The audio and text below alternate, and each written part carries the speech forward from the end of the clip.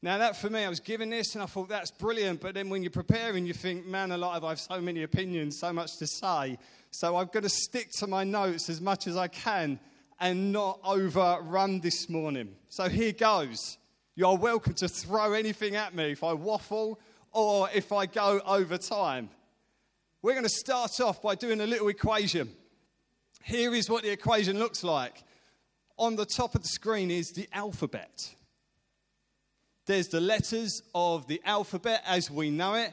And then if you add a number to each letter of the alphabet, it might look something like this. So A is 1, B 2, 3, C 3, D 4, E 5, and so on. I think you get the gist, hopefully. I don't need to go through every letter of the alphabet and every number. If you spelt the word knowledge, and you took the numbers that related to each letter that spelt the word knowledge, the percentage would be 96%. That adds up to 96 points. Do you get where I'm going with this? Good. Has anyone seen this already? Yeah, teacher. Yeah, okay. The next one, hard work. If you add up all the letters that make up hard work, that comes to 98%. You can all see where it's going, can't you? So, knowledge, knowing stuff is important, okay? Hard work is important. There's a great word, attitude. I really wish that this had added up to 99%, just because that 1% would be so annoying, but sadly it doesn't. Attitude, when you total it up, comes to 100%. Here's the reason why I've done a little equation. And I didn't come up with that, by the way. It's amazing what you find on Facebook. Absolutely brilliant. And Facebook, the power to the preacher's, imagination. And knowledge, 96%. Hard work, 98%. Attitude, 100%. The reason why I've said something really quickly about attitude is what we're going to look at. Although we're looking at communicating about the gospel message, in a moment we're going to look at John and John chapter 4. And what we're going to do, instead of me standing up trying to give out so many different kind of practical ideas of how you can go and communicate the gospel to someone, I actually think it's less about little practical ideas and more about attitude. Because so much that flows out of who we are is actually based on the attitude that we live our life out of.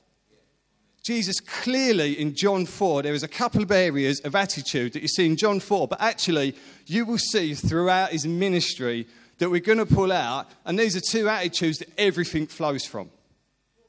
Everything flows from. So we're going to look at a couple of those in a minute. To start with, what this isn't a pressure talk to all of a sudden make you kind of feel that you have to go to and get a little soapbox and stand in the middle of Hastings and preach. This is not a pressure thing. Last week we were in Paris, and as we came out of the Louvre in Paris, we crossed the road. And as we crossed the road, literally we looked to our right-hand side, and there was the biggest blockade of police transit vans with riot shields and everything. And so there's me, my wife, and two children standing in the middle of a road looking like that. Four British people in the middle of Paris looking at the biggest blockade I've ever seen. And we looked at each other and we thought, that's weird. What is going on? Behind this blockade were 6,000 very angry Frenchmen in yellow vests. And it was a yellow vest protest. I don't know if you know what's been going on the past 14 weeks. Very violent, quite a scary protest. And we find ourselves walking about probably 100 metres in front of one of the biggest protests going on in France at the moment. If you knew Edworthy Holidays, you would realise that this is quite a standard. We've been struck by lightning in aeroplanes, we've been derailed by trains, and we've nearly been eaten by a rhinoceros. That is true, okay? So our little break seems to go. Anyway, at that moment in time, when I looked to my right, I did not stop and feel the sudden urge to preach the gospel to 6,000 angry Frenchmen in yellow vests. What I did do was I got my phone out and I thought, this is a great media opportunity. If ITN want any live coverage or a bit of a video clip, I could sell it to them. I have video footage of 6,000 Frenchmen in yellow vests on my phone. I stood in the middle of there. Did that, took the camera while Roz run for cover with my kids. There's me standing in the middle of the road thinking, do you know what? This is a money opportunity. I've got to be honest. I could sell it to Hello magazine. The reason why I say that is, for me, I'm not the kind of person that intensely, consciously always walks around thinking, now's a great chance for me to preach to 6,000 Frenchmen. I'm saying that, I could have. No, I couldn't have. But I say that genuinely in that this is not a pressure talk. It's practical everyday life. There have been times when I have sat down and talked to people about Jesus because I think he's amazing, I think he's hugely relevant, and I think he changes our lives brilliantly. But I'm not going to stand in front of 6,000 people at an angry moment. There's a time and a place for me sometimes. Do you get what I mean? It's everyday life with an extraordinary message. You've got to be wise with it. Don't put yourself in danger. We're going to read from John 4, verse 4 to 26. And what we're going to do, we're going to discover a couple of practical, foundational attitudes which will help us communicate with people on all sorts of levels, but brilliantly communicate the gospel. Here's what he says. This is where Jesus talks to a Samaritan woman. I absolutely love this. The more I read it, it's fascinating. John chapter 4, verse 4 through to 26. Now he had gone through Samaria, and he came to a town in Samaria called, here we go, names. Sidecar. Let's call it Sidecar. Near the plot of ground Jacob had given to his son Joseph. Jacob's well was there, and Jesus, tired as he was from his journey, sat down by the well, and it was about noon. When a Samaritan woman came to draw water, Jesus said to her, "Will you give me a drink?" His disciples had gone to the town to buy some food. The Samaritan woman said to him, "You're a Jew and I'm a Samaritan woman. How can you ask me for a drink? For Jews do not associate with Samaritans." Jewish people and Samaritan people did not mix. Okay? They don't mix. Jesus answered to her, "If you knew the gift of God and who it is that asks you for a drink, you would have asked him and he would have given you living water." The woman said, "Sir, you have nothing to draw with and the well is deep. Where can you get this living water? Are you greater than our father Jacob, who gave us this well and drank from it himself, and did also his sons and his livestock?" Jesus answered, "Everyone who drinks this water will be thirsty again, but whoever drinks the water I give them will never thirst. Indeed, the water I give them will become in them a spring of water welling up to eternal life." The woman said to him, "Sir, give me this water so that I won't get thirsty and have to keep coming here to draw water." He said to her, "Go, call your husband and come back." "I don't have a husband," she replied.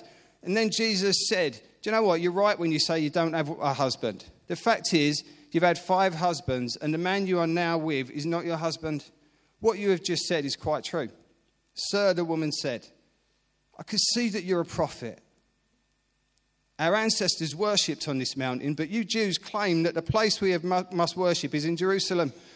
"Woman," Jesus replied, "believe me, a time is coming when you will worship the Father, neither on this mountain nor in Jerusalem. You Samaritans worship what you do not know. We worship what we do know. For salvation is from the Jews. Yet a time is coming and has now come when the true worshippers will worship the Father in spirit and in truth.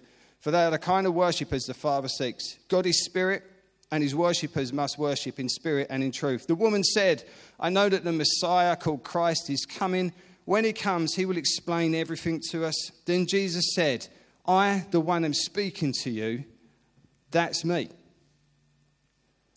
Why do I love this so much? Why have I chosen this? We're not going to go too deeply into really what it says, only other than there are a couple of things that we can really pull out. In this account, Jesus is walking from Judea to Galilee and has to go through Samaria, a place where Jews and they don't really go and they don't really mix. 1, Jesus is talking to a Samaritan. 2, he's talking to a woman. 2 things that, as a Jewish person, you just did not do at that time. Jesus goes into this town. He's had a long journey. It's very arid, very hot, very dusty, very dirty. He sits down, sits a while, and then this lady comes over from a totally different people group, First thing Jesus says is, not you there, do this. First thing he says is, please, can you help me? I'm really thirsty. Do you know what? I'm a Jew. You're a Samaritan. You're a woman. I can get over that. Please, I'm welcoming you in to my life to offer me, or just to say, can you get me some water? Absolutely brilliant. That first step from Jesus, what he does is, he lets the woman know, you're all right. Really, you're kind of, in a way, you're on my level. I'm putting you on my level. Actually, I'm putting you above me because I'm asking you for some help. The humility at the start of this conversation, I think we could learn a thing or two at the start of a conversation about opening ourselves up and putting the person we're talking to first and just saying, do you know what? Can you help me, actually? And then this conversation goes on and makes way for one of the most wonderful metaphors in the Bible, where it all takes around water in a kind of an arid country. And Jesus begins to open up to this woman, and she opens up to him. And they begin to talk about husbands and things like that. And she says, actually, I'm not married. And then Jesus actually is able to say, no, you've had this amount of husbands. And at the moment, the guy you're living with isn't. And all of a sudden, there's this picture built up of this lady who really, in a sense, is in a relational desert. Her relationships before haven't worked. Who knows what the relationship is like at the moment? And what Jesus then begins to say is, he talks about the place where you're at, it sounds really dry. I can give you some living water. If you come to me, this desert that you're in, man, there's something that I can offer, I can bring to you that really you will not find anywhere else. This is a living water. This is a water that is a relational thing that lasts for eternity. You're in a relational desert. Love, sorry, I'm Essex. You're in a relational desert. What I can bring you is the most wonderful thing. And then that opens up a talk around religion and a talk around how Jesus is the Messiah that came, and then things go on from there. So because Jesus made the first move and opened up to the woman, asking her for help, this made way for a hugely metaphorical conversation to happen that just welcomed this lady in and did it from an angle that she just understood. This isn't a Bible passage that we now have to take up buckets of water, going round and saying, who likes some water? That would just be weird. But in the context of the context and the time of where Jesus was living at that moment, it made sense. It made sense. A brilliant example of communication, which to us looks a bit odd. But more importantly, to the lady that Jesus is speaking to, it wasn't odd. It aroused curiosity. It brought an answer to her deepest need. How did he do it? Is there a couple of things that we can learn, really, from an attitude that Jesus may have carried around with him? I should have done that a bit earlier. Here we go. If there's one thing that we know and we can learn about Jesus, it's this. The number one thing that he probably spoke about hugely is a word simply called love. Whether it's a Samaritan woman or one of the many other people who Jesus encountered, like the sick or the poor or the outcasts or the popular or the rich, even the group of people that he called a brood of vipers. Imagine calling people a brood of vipers. Even those guys. There was not one person that he did not speak to who he did not love. Because his foundational attitude to anyone and everyone, even the people that he called a brood of vipers, love didn't suddenly leave him. He didn't suddenly change. Even those people. He's teaching of love your neighbour, love your enemy. And in Mark 10:21, it clearly says, Jesus looked at the man and loved him, and then he spoke. It's an attitude. This love thing is an attitude. What's foundational in this? Where did Jesus get this? Why have that as an attitude? I kind of think it's this. I want you to read it before I say it. It hasn't even come up. That is amazing. What beautiful timing. Here we go. Have a read of this.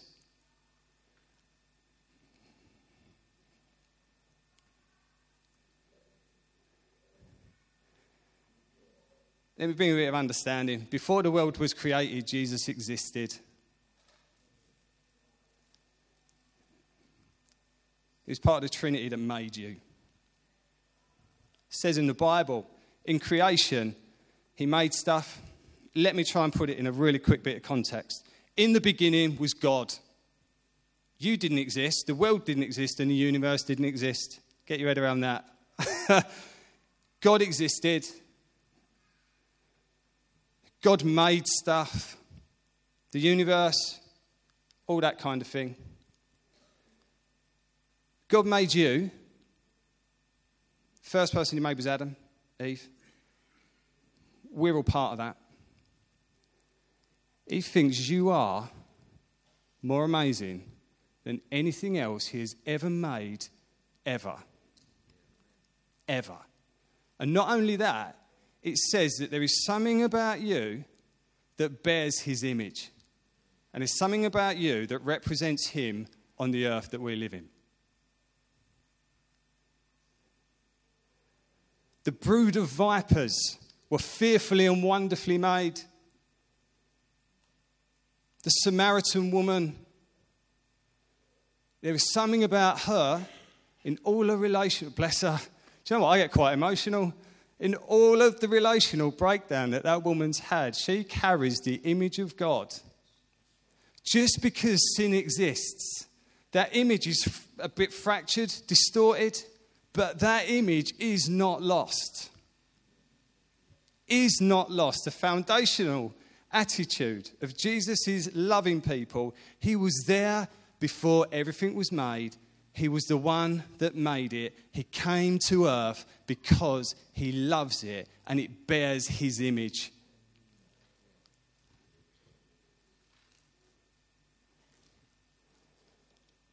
You're not perfect. I'm not perfect. The brood of vipers weren't perfect. Okay? But that image has not been lost. You are valued. And we should value the value in each other. Just as a bit of an aside, I don't know if this is helpful or not, but based off of that kind of thought and theory, modern day psychology, some of this comes from that idea. There's a guy called Carl Rogers, and he's a psychotherapist, and he came up with an idea called unconditional positive regard.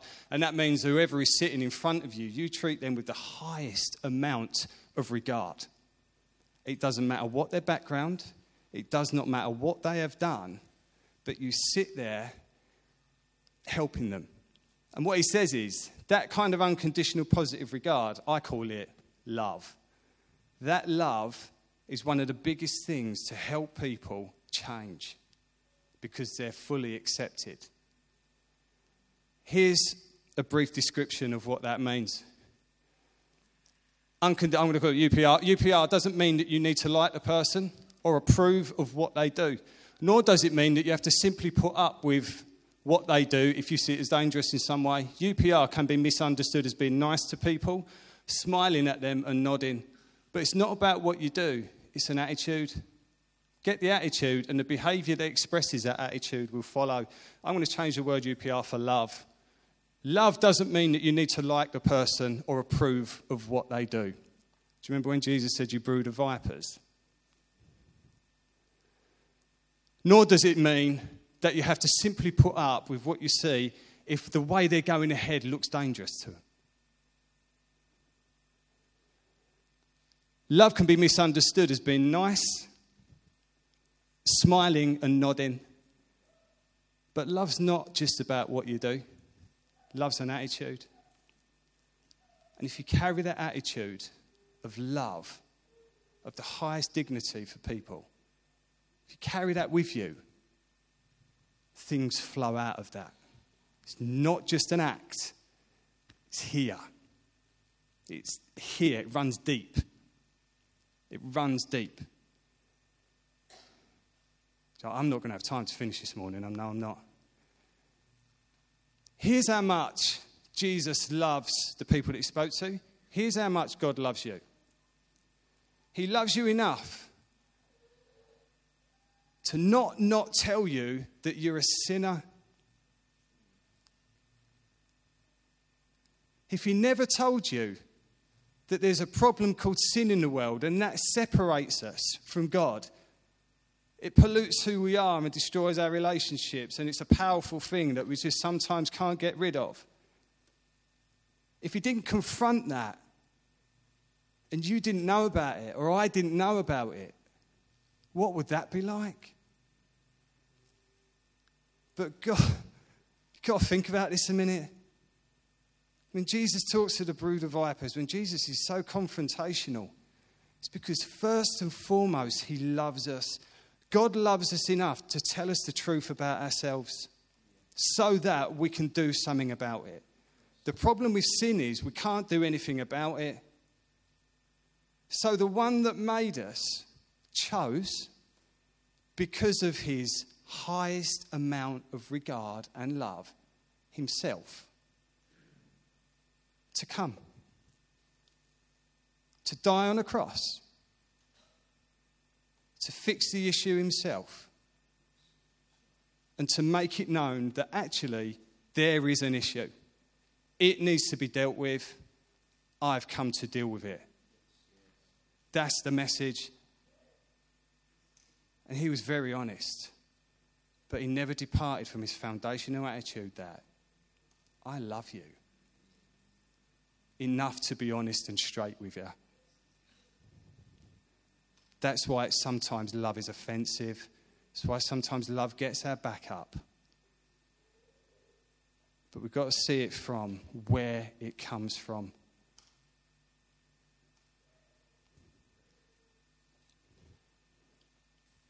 What does this look like in everyday stuff?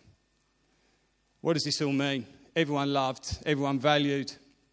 When we're communicating with someone, recognise the person you're sitting in front of.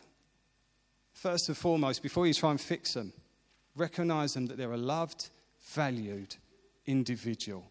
God created, carrying the image of God. Yeah, it's a bit broken, a bit distorted. Who isn't? From the most vilest offender through to Mother Teresa, it doesn't matter. They're still made in the image of God. That's a challenge, by the way. Not to you. I'm not putting out a challenge to you. When you sit down in front of someone and they're so hugely different to you, it's a challenge. Give people time and energy to listen because they deserve it. Be honest with the highest amount of dignity. And you don't have to be everyone's friend, but there's nothing wrong with taking a moment with someone on the bus and just having a chat. Okay. That point lasted a while, didn't it? Okay. I'm going to fly through this next one.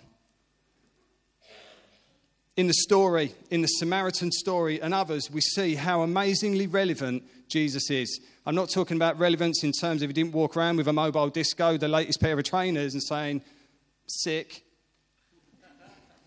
See how relevant I am. Yes. That's not the kind of relevance we're on about. Relevance doesn't go, it goes deeper than that. Honest, brilliant, amazing relevance goes deeper than that. Okay. In the Samaritan story and others, we see Jesus' relevance, naturalness, and knowledge helped him put him in the world of the other person. It helped him see the world in their shoes. Here's what I mean by that. Jesus' relevance with the Samaritan woman. The whole conversation is in terms which the woman could understand, and it was fully shaped by her experience. It wasn't, look at me and my world and you should take this on. It was, let me come into your world and I'm going to help you understand because this is how you view the world. Brilliant. Quality. Giving her handles, it gives her handles from her own experience to grasp hold of the gospel. It makes more sense because that's the world she's living in. Do you get that? Do you get the difference between you trying to put your world on someone else or you trying to step into the world of someone else, having some empathy and thinking, do you know what, I'm going to help you understand from the way you see things. Brilliant, absolutely brilliant. He doesn't try to persuade her from his angle, but from her own angle, and brings in truth. Jesus' humanity and his naturalness, there isn't any oddness about Jesus. There's nothing odd about him. The conversation flows and it's interesting. It's interesting conversation. It awakens her curiosity. And even though so many social taboos are being broken, Jesus' ability to be incredibly present with that lady is just wonderful. Jesus says, I need some help. Will you get me some water? Let's have a chat. By the way, your bit of relational desert is kind of a bit of a picture. I know he didn't say it like that, probably more eloquently. And Jesus' knowledge was both supernatural and natural, which helped the whole thing. His natural understanding of the culture that he was in was brilliant. Brilliant. He was culturally aware. He knew the times he was living in. But the supernatural knowledge, a word of wisdom about her marriage, a word of wisdom about previous partners, man alive, did that open something up? The mixture of the supernatural and the natural is wonderfully exampled. Jesus didn't sit down to someone that wouldn't have fully got it and said, I have a word for you. The Holy Spirit, he just said, you know what, you're right when you don't have a husband. Man alive, you're right. You had 5. That must be so, what must that be like for you? He let it open, let something open up. There's a reason why the gifts of the Spirit are there. It's a gift to the church. Wonderful. How long we got? I've got to go in a minute. Here's a map of IKEA. For anyone that's been to IKEA, you will look at that and you will think, yeah, I get that. You kind of start and you exit.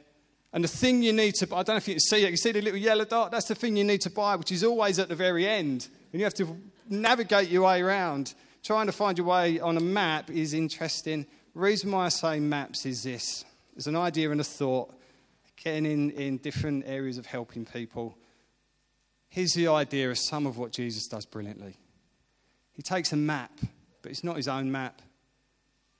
He almost takes a map of how the Samaritan woman sees the world, how she filters everything she sees and experiences. Jesus picks up her map and helps her understand from her angle. He does it wonderfully, time and time again. He's a master at communication. And even today, people that do this stuff well, I think it all flows from this guy. I've got to be honest. He knows how it's done, and he knows how it's done brilliantly and wonderfully explains the gospel. I'm going to end on saying what this means today, and then hopefully something that will really help. What does this all mean? Think about being on the other person's map and not your own. What can you use around you as a metaphor? Get rid of your language that you use on a Sunday morning and use a salt and pepper pot to explain the gospel. Okay? If you don't know how to do that, I'll show you one day. What's around you? Use the sea, the ocean. Hastings is the most wonderful place you will ever live. Believe me, I've lived in Scunthorpe. Stop moaning about how bad Hastings is and enjoy it. It's a beautiful place. Enjoy the sea. St Leonard's, Hastings, you might have lived here for years and don't see it. Believe me, as someone that's... I lived here, went and came back. Okay? We love the place. It's a good place to be. Enjoy it. Celebrate the good of Hastings and let people know about it. God's doing good stuff here. Anyway, what can you use around you as a metaphor? Be yourself, because everyone else is taken. Jesus didn't try and be someone else. You are good enough. You are enough, and the message you carry is more than enough. Be yourself. Enjoy it. Have fun. Live life. And don't be odd and over-spiritual. Put it in a language that the people get. You know? Be yourself with it. You're allowed to be yourself because God made you that way. And you're not perfect, no. So we don't need to try and be. Just be yourself. Just use what's around you. And here's the message, very quickly, what we're trying to get across. That I'm old. What's the message? Really quickly. The message is this. You're made in the image of God. You bear the image of God. That's what you are. It's who you are. But this is what God says, not what Paul says. There's something called sin in the world, and you were born into it. You don't know it because you don't know anything else, actually. You've lived it for years. Here's what sin looks like. Sin's a pollutant. You know, like pollution in the environment, we talk about it a lot and that kind of stuff. You don't really see it, but you see it's kind of like, what's the word? You see its effects, unless you see the smog in London, and then you see it. But sin's a pollutant. It kind of works in us a bit, and we don't even know it sometimes. It can affect our relationships. It definitely affects your relationship with God. It affects our relationships with each other. And sometimes it kind of grows a bit, and you kind of think, what I mean by sin is the wrong we do, attitudes and that kind of stuff. And we're not all bad, horrible, horrendous people. But we are sinners, because no one's perfect. And this idea of sin, it pollutes. It kind of, to the point where we don't even know it's there. Thank God that he told us about it. Because otherwise, if we never knew it was there, what would that be like?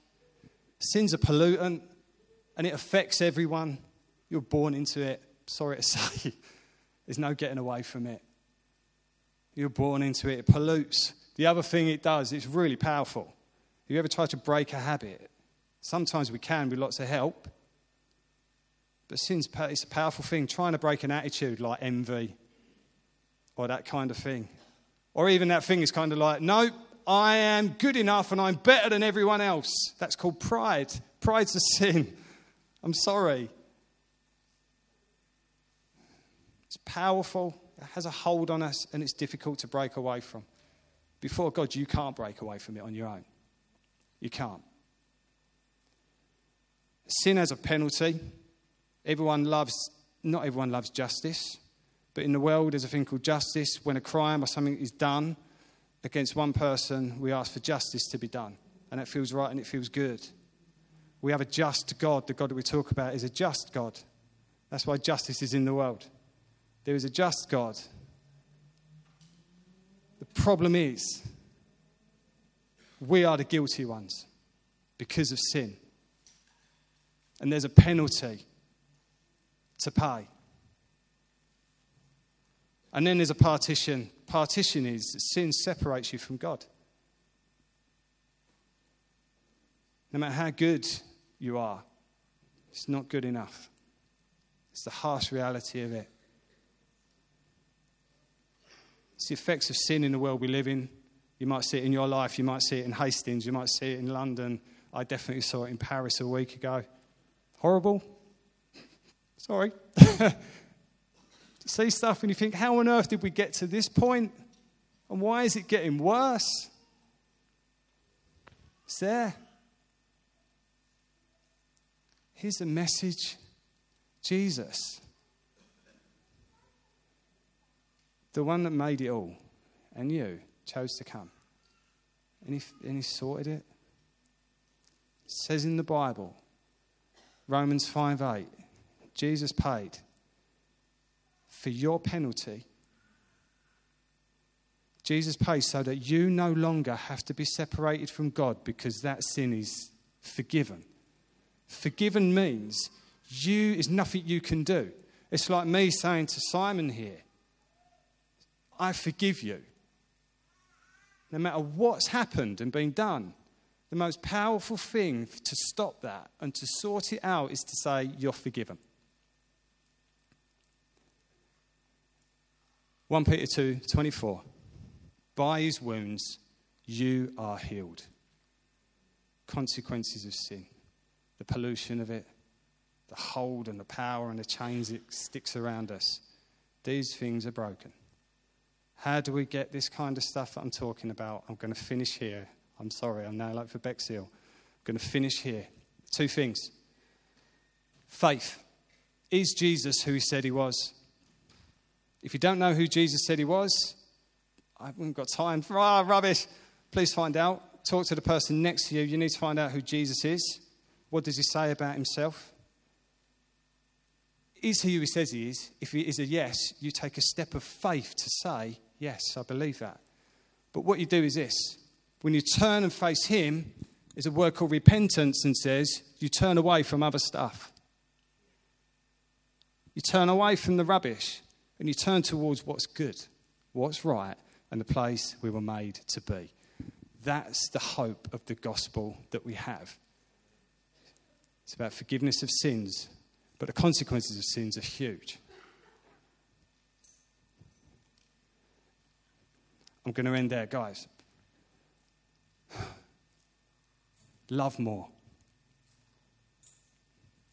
Choose it as an attitude. Choose to love. Recognize that we're all different. And put yourself on the other person's map and just think, is there a way I can help them by trying to see it from their angle? 3, know the message that you're carrying.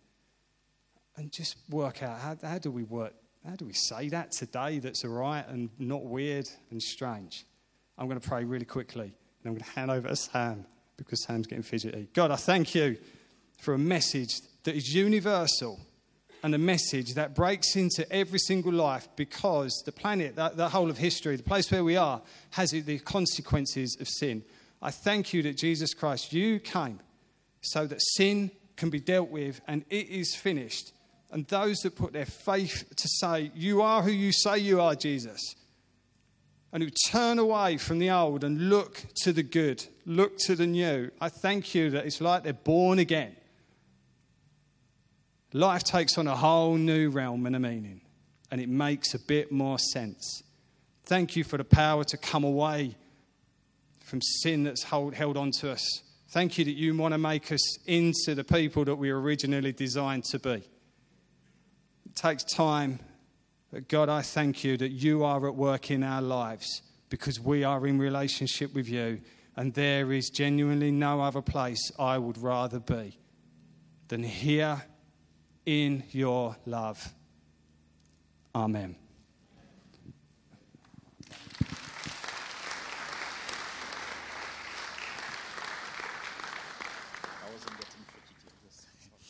Thanks, Paul. Shall we give him another round of applause? That's great.